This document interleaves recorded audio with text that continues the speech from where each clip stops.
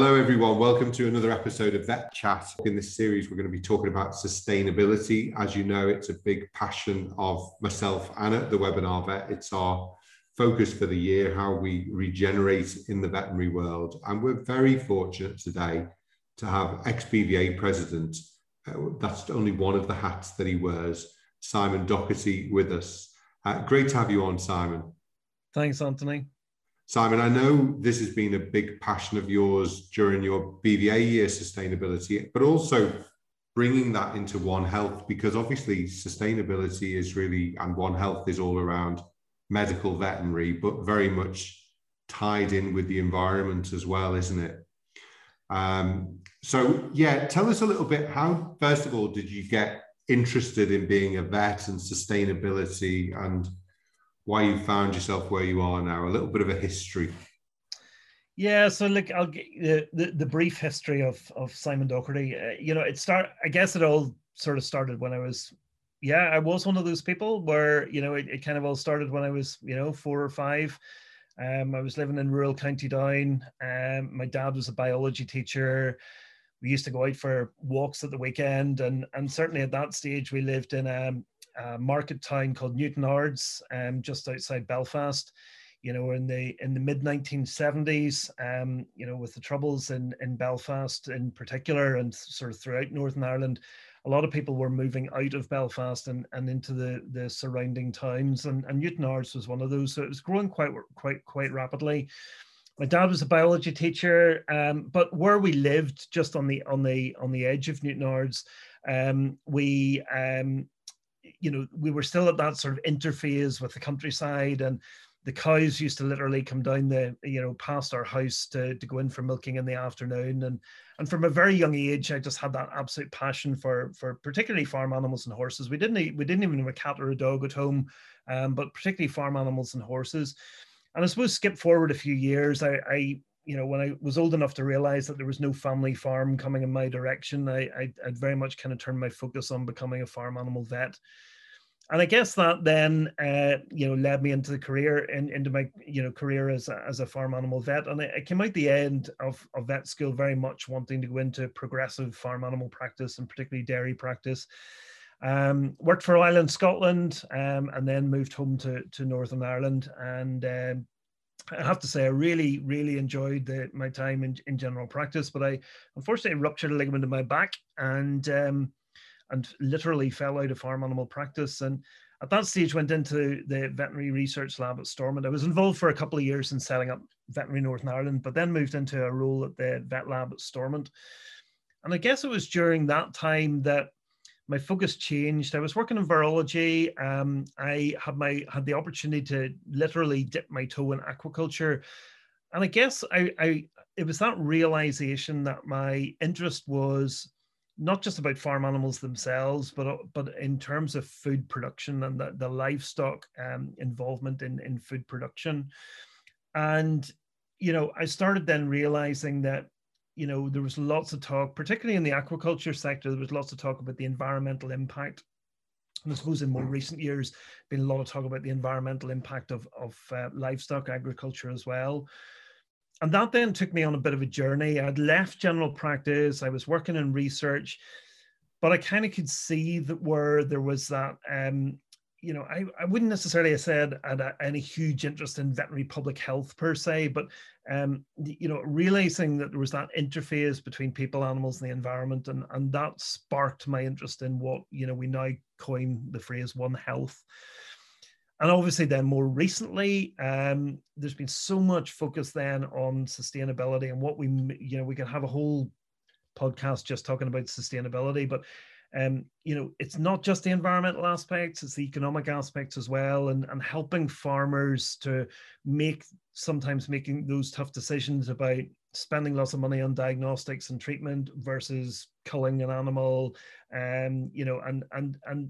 but to take that a stage further, then looking at the environmental aspects sort of built into that whole equation as well. And I very much kind of see that link between One Health and sustainability as sort of really been the focus of what I've been doing over the last few years. And sort of through my BVA role and sort of more recently into my role with FVE in the Food Safety and Sustainability Working Group, and obviously with Vet Sustain as well. But it's that's kind of where my passion came from, and I suppose the realization that along the way, a lot of what we do in aquaculture is very similar to what we do in agriculture in terms of controlling diseases. And being able to use my background in agriculture and livestock production in the aquaculture setting has been a really interesting transition as well. And then right through to where I am today, as I came out of the BVA role, I took up a position then at the Institute of Global Food Security at Queen's University in Belfast. And there I split my time between doing a bit of teaching. I support a number of research portfolios. I don't have a research portfolio of my own. I'm what's called a senior lecturer of education. So my focus is on teaching. I'm involved with the new proposal for a vet school in Northern Ireland, and we're looking at whether that is sustainable. So that's kind of my role. But I obviously have the privilege of working with people like Professor Chris Elliott, who wrote up the horse meat scandal, and people like Professor Nigel Scollin, Professor Niamh O'Connell, who does a lot of work on welfare. So really, I'm working with a really fantastic team. Eric Morgan, who's a veterinary parasitologist, who came from Bristol. Ilias Kyriazakis, who's also a vet, came to us from Newcastle and was formerly at SRUC. So we have a really powerful team working on food security, food safety at Queen's, and it's a real privilege to be a part of that. Food security is so important, isn't it? Because at the recent WVA symposium on food security that we did, it's very much about, being able to feed upwards of 9-10 billion in the next 20, 30, 40 years, but also sustaining the planet, because there is this thing sometimes that you can continue to make use of the planet and you don't see the planet as part of your balance sheet or your profit and loss. But I know, obviously, food security, unfortunately, often is most fragile in developing countries that are obviously struggling with global warming. They're warm countries anyway. Obviously, global warming, if we're going, 1 degree, 1.5 degrees above where we were pre-industrially, a lot of that global warming is obviously being caused by nations like the UK. Yesterday, I saw a note about most of the rubbish, most of the plastic we produce, we actually just export to other countries rather than getting rid of it ourselves. But I know you're very intimately involved in the food security side, obviously with your job, but also with the charity that you're very involved in, Send a Cow. I'm going to be a bit controversial and say, what about sending a goat as well? And do we just all go vegan and don't eat any animals at all? So Simon, tell me what you think about that. Yeah, so look, I've been involved now with Send a Cow for probably about 15 years now. As a veterinary advisor, I sit on the board as a trustee, and have also been an ambassador, in the past, and done a lot of sort of talks to church and community groups and the sort of primary and secondary schools about what we work, how we work. 32 years ago, whenever the organization was founded, it was almost a bit of a political statement. It was in reaction to CAP reform that a group of dairy farmers in the southwest of England said, we're being told to, because of the butter mountains and the milk lakes, we've been told to get rid of these perfectly healthy animals, but yet there's millions of people in the world who are starving.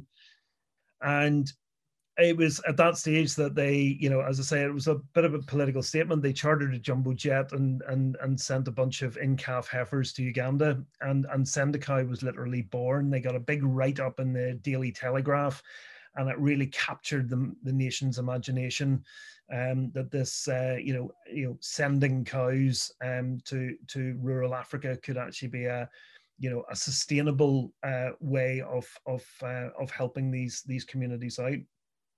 Now, clearly, sending cows on planes is not sustainable, and in fact it was BSE that really kind of put an end to the live exports of those in-calf heifers. But by that stage, Sendacow had really kind of got a bit of a grip on what it was doing, and obviously things like artificial insemination technology had also moved along, and it was an awful lot easier to ship a flask of semen than it was to ship even a single in-calf heifer, and so the organization changed and very much was focused on training and and very much looking at that sort of sustainability piece from quite an early stage. So the model that we now, and of course, 32 years later, we're stuck with this Sendacow name, and we start off by saying, yes, we're Sendacow, but we don't actually send cows anymore. So it's a name that sticks in people's heads, but actually it doesn't really describe what we're doing, and we're actually going through a bit of a name change process at the minute within the organization. But it is very much now about a mixture of gender empowerment, of looking at organic horticulture. So we're encouraging the smallholder farmers that we work with to look at diversification into different crops. We're teaching them some of those organic horticultural techniques, like the use of manure and the use of composting to improve soil structure. And that in turn helps them with their resilience in terms of climate change. And we talked about global warming, then it was sort of climate change and so on. And now we're looking at, obviously a climate emergency, but that climate change piece, what does that mean in sub-Saharan Africa? Well, it means that quite often the temperatures are rising, but it also means that the rains are coming later, they're a bit more unpredictable, and quite often when they do come, they're much more severe. And what they're doing is then washing away the topsoils and things like that. So by looking at manure usage and composting, we're helping to improve soil structure. By looking at different types of crops that will fix nitrogen without the need for artificial fertilizer, we're improving that soil nutrition as well as the soil quality. And we're also then helping those families where there are livestock in their small holdings to be able to sustainably rear those livestock more fully. Because of course, I was going to say also, it's very cultural to own livestock in Africa, isn't it? So if you've got a certain number of cows or a certain number of goats, I think it's still seen as a kind of your wealth. Whereas obviously having 50 not very healthy cattle is not as good as having 20 really healthy ones, is it? So is that a problem as well? Yeah, and certainly for the smallholder farmers that we're working with, those numbers are probably even a bit lower. It's encouraging people to think that rather than having 10 unproductive skinny cows, that actually having maybe half a dozen goats might actually suit them better. And although we're still sort of, as I say, stuck with the Sendacow name for the time being, we do a lot of work with small ruminants as well, and certainly in terms of the sustainability piece, there's a lot to be said for that, in that sort of smallholder context. So yeah, it's very much about looking, and you're right, Anthony. The cultural element is really important. It's all very well for us to say, well, you should go completely vegan. From a social and cultural aspect, dairy and eggs are quite an important mechanism for reducing the amount of stunting in children, and getting that sort of those protein levels on board. Yes, we're certainly encouraging them and teaching them and providing seeds for growing all sorts of different crops. But on the livestock side, we're encouraging them then to be able to feed their poultry, so they're producing better quality eggs more regularly, or looking after their their goats or their cattle in order that they are producing not just enough milk for the calf or for the kid, but enough for the family, and possibly even enough to sell. And once they have a bit to sell, alongside possibly some value crops like coffee, for example, and maybe grow some coffee around the edge of their plantation. Once they have those products to sell, they can then pay for school books and school uniforms and get the kids into school. And it's very much, about you know, the cliche is, you know, we're giving them a hand up rather than a handout, but we're helping these families to help themselves in a sustainable fashion. It's not to take away from the emergency aid that you see Christian Aid or Oxfam or you know, other organizations getting involved in the emergency situation. But in terms of that sort of long-term development and helping those communities and families to lift themselves out of poverty, certainly, you know, that's why I've become very passionate about the work of Sendikau. Again, going back, we did, and I know you're aware of this as well, the WBA Food Security Symposium a month or so ago. And it was very clear from that, you know, the use of eggs and milk, and obviously sometimes meat, is really important. And the stunting of children is a real problem. But yet also at the same time, I've just recently read a book called Factfulness, and telling us that actually, you know, there's a lot of positive things going on. People like Sendikau doing great work. You know, poverty has reduced massively. I am worried that our government has unfortunately welched on its agreement on aid just recently. And I think COVID may have a deleterious effect on that. But broadly, we have been marching in the right direction. The worry sometimes is whether the environment suffers. And I was known as that kid at school that was more interested in the environment and animals than people. But actually, if the environment isn't right, then it's really difficult for people to thrive, and, you know, certainly animals as well, isn't it? Yeah, and you know, we see some of the same principles that we work to within Sendikau with our communities in the, you know, we work in 6 countries in sub-Saharan Africa, and you know, a lot of those are based on similar principles that, you know, that we work to here. I've had the privilege over this last few years, when I was still in practice, but I became interested in Cow Signals, and the Cow Signals training company that worked from the Netherlands, and the sort of, in many ways, back to basic animal husbandry principles that they work to. Simon, we have a webinar on that as well. Just a little plug there. If anybody yeah, wants well, to we look at plug there. Signals. I mean, certainly, you know, I've got to know Jip Driessen really well over the last sort of 20 years or so. And, you know, Jip's a fantastic guy. And really what he's doing is, you know, it was, I guess his focus 10 years ago was much more on sort of productivity and lifetime productivity of dairy cows. More recently, I think it has become more about sustainability, because it's a factor of not just that lifetime productivity, but what the environmental impact is of that, and looking at also the welfare of the cow, of course. You know, totally, does the cow, yeah, you know, get hyper produced for 4 or 5 years and then, you know, is culled, or can we give this cow a nicer life over 7, 8, 9 years, albeit with slightly lower milk production? And that very much fits in with, you know, with what you're seeing in agriculture at the minute. Much more focus on regenerative agriculture and you know, even high producing sort of, you know, sort of cutting edge progressive dairy farmers, if you want to put it that way, you know, looking at sort of mixed swards and the biodiversity, the importance of biodiversity.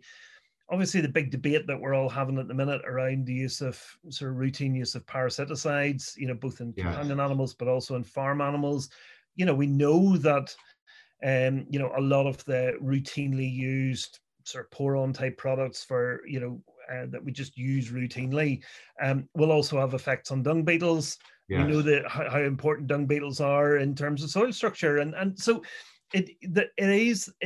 we're starting to look at the holistic system. You know, it's interesting. I have to say, I have complete admiration. My dad's in hospital at the minute, and I have complete admiration for, you know, for the NHS. And obviously, there's been a lot of discussion about the NHS throughout COVID. But the NHS is still a little bit, you know, my dad's got a dodgy hip, and he's got an orthopedics team looking at that. He's had some problems with his guts, and he's got a surgeon who's taken him through surgery about a month ago on that. And he's taken a bit of a dip recently, and he's you know, gone into the emergency department, and he's been treated by a medical team for that. And sometimes we don't see necessarily, and we can get a bit frustrated that it's not just as joined up as it should be. But looking at that sort of holistic piece, is what we need to do. And I think think we are good at that as vets. We are brilliant at that as vets. And I think we really underestimate. And I think in terms of the veterinary role in sustainability, I think we have a really key part to play, because we can bring that skill set. The medics have a tendency, and I'm not having a dig at the medical profession, but they tend to become so specialized that they forget about that, sometimes that overall look.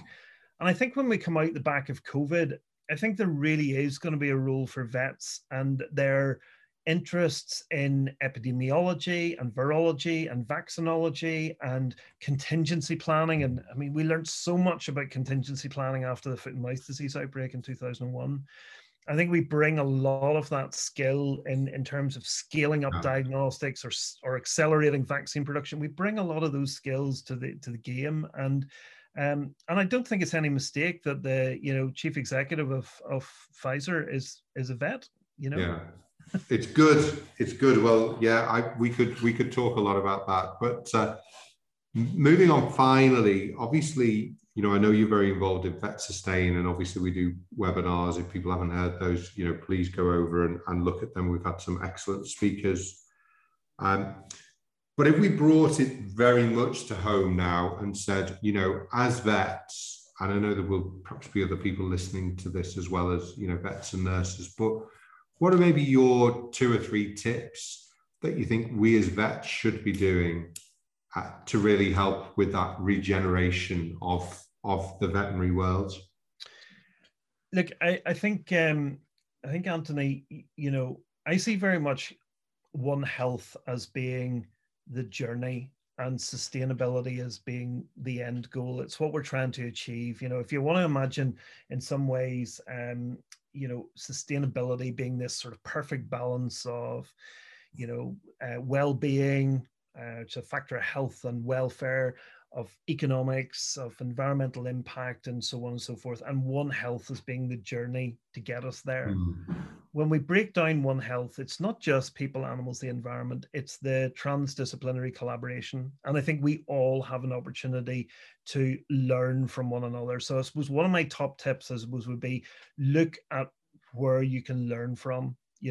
We tend to become quite siloed in whatever we're doing, whether we're farm vets or equine vets or small animal vets.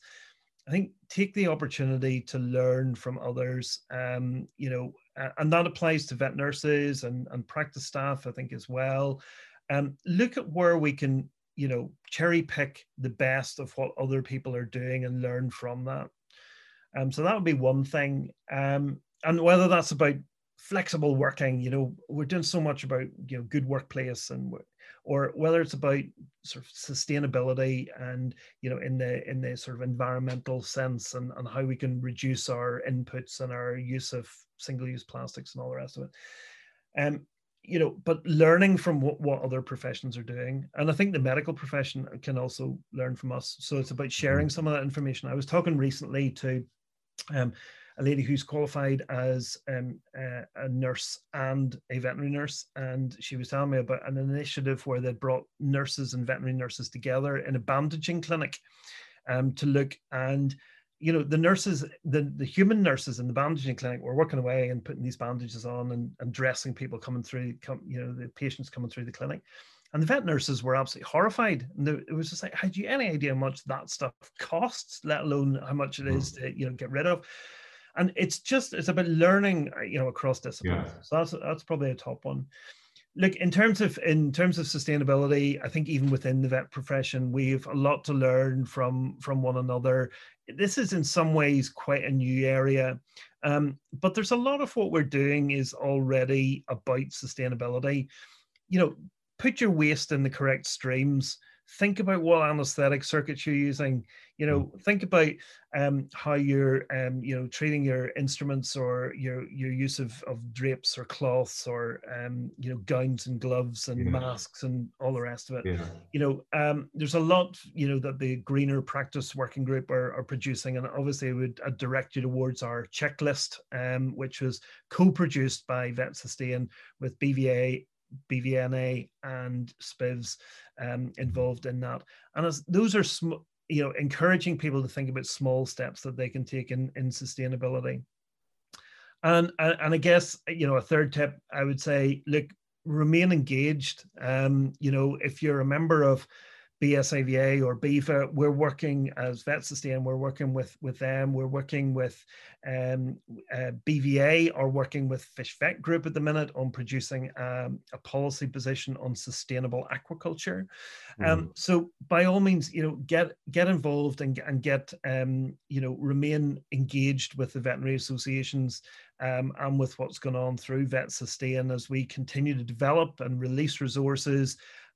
We're pulling together the expertise from all of the different organizations and all of the different professional bodies that are out there to work with.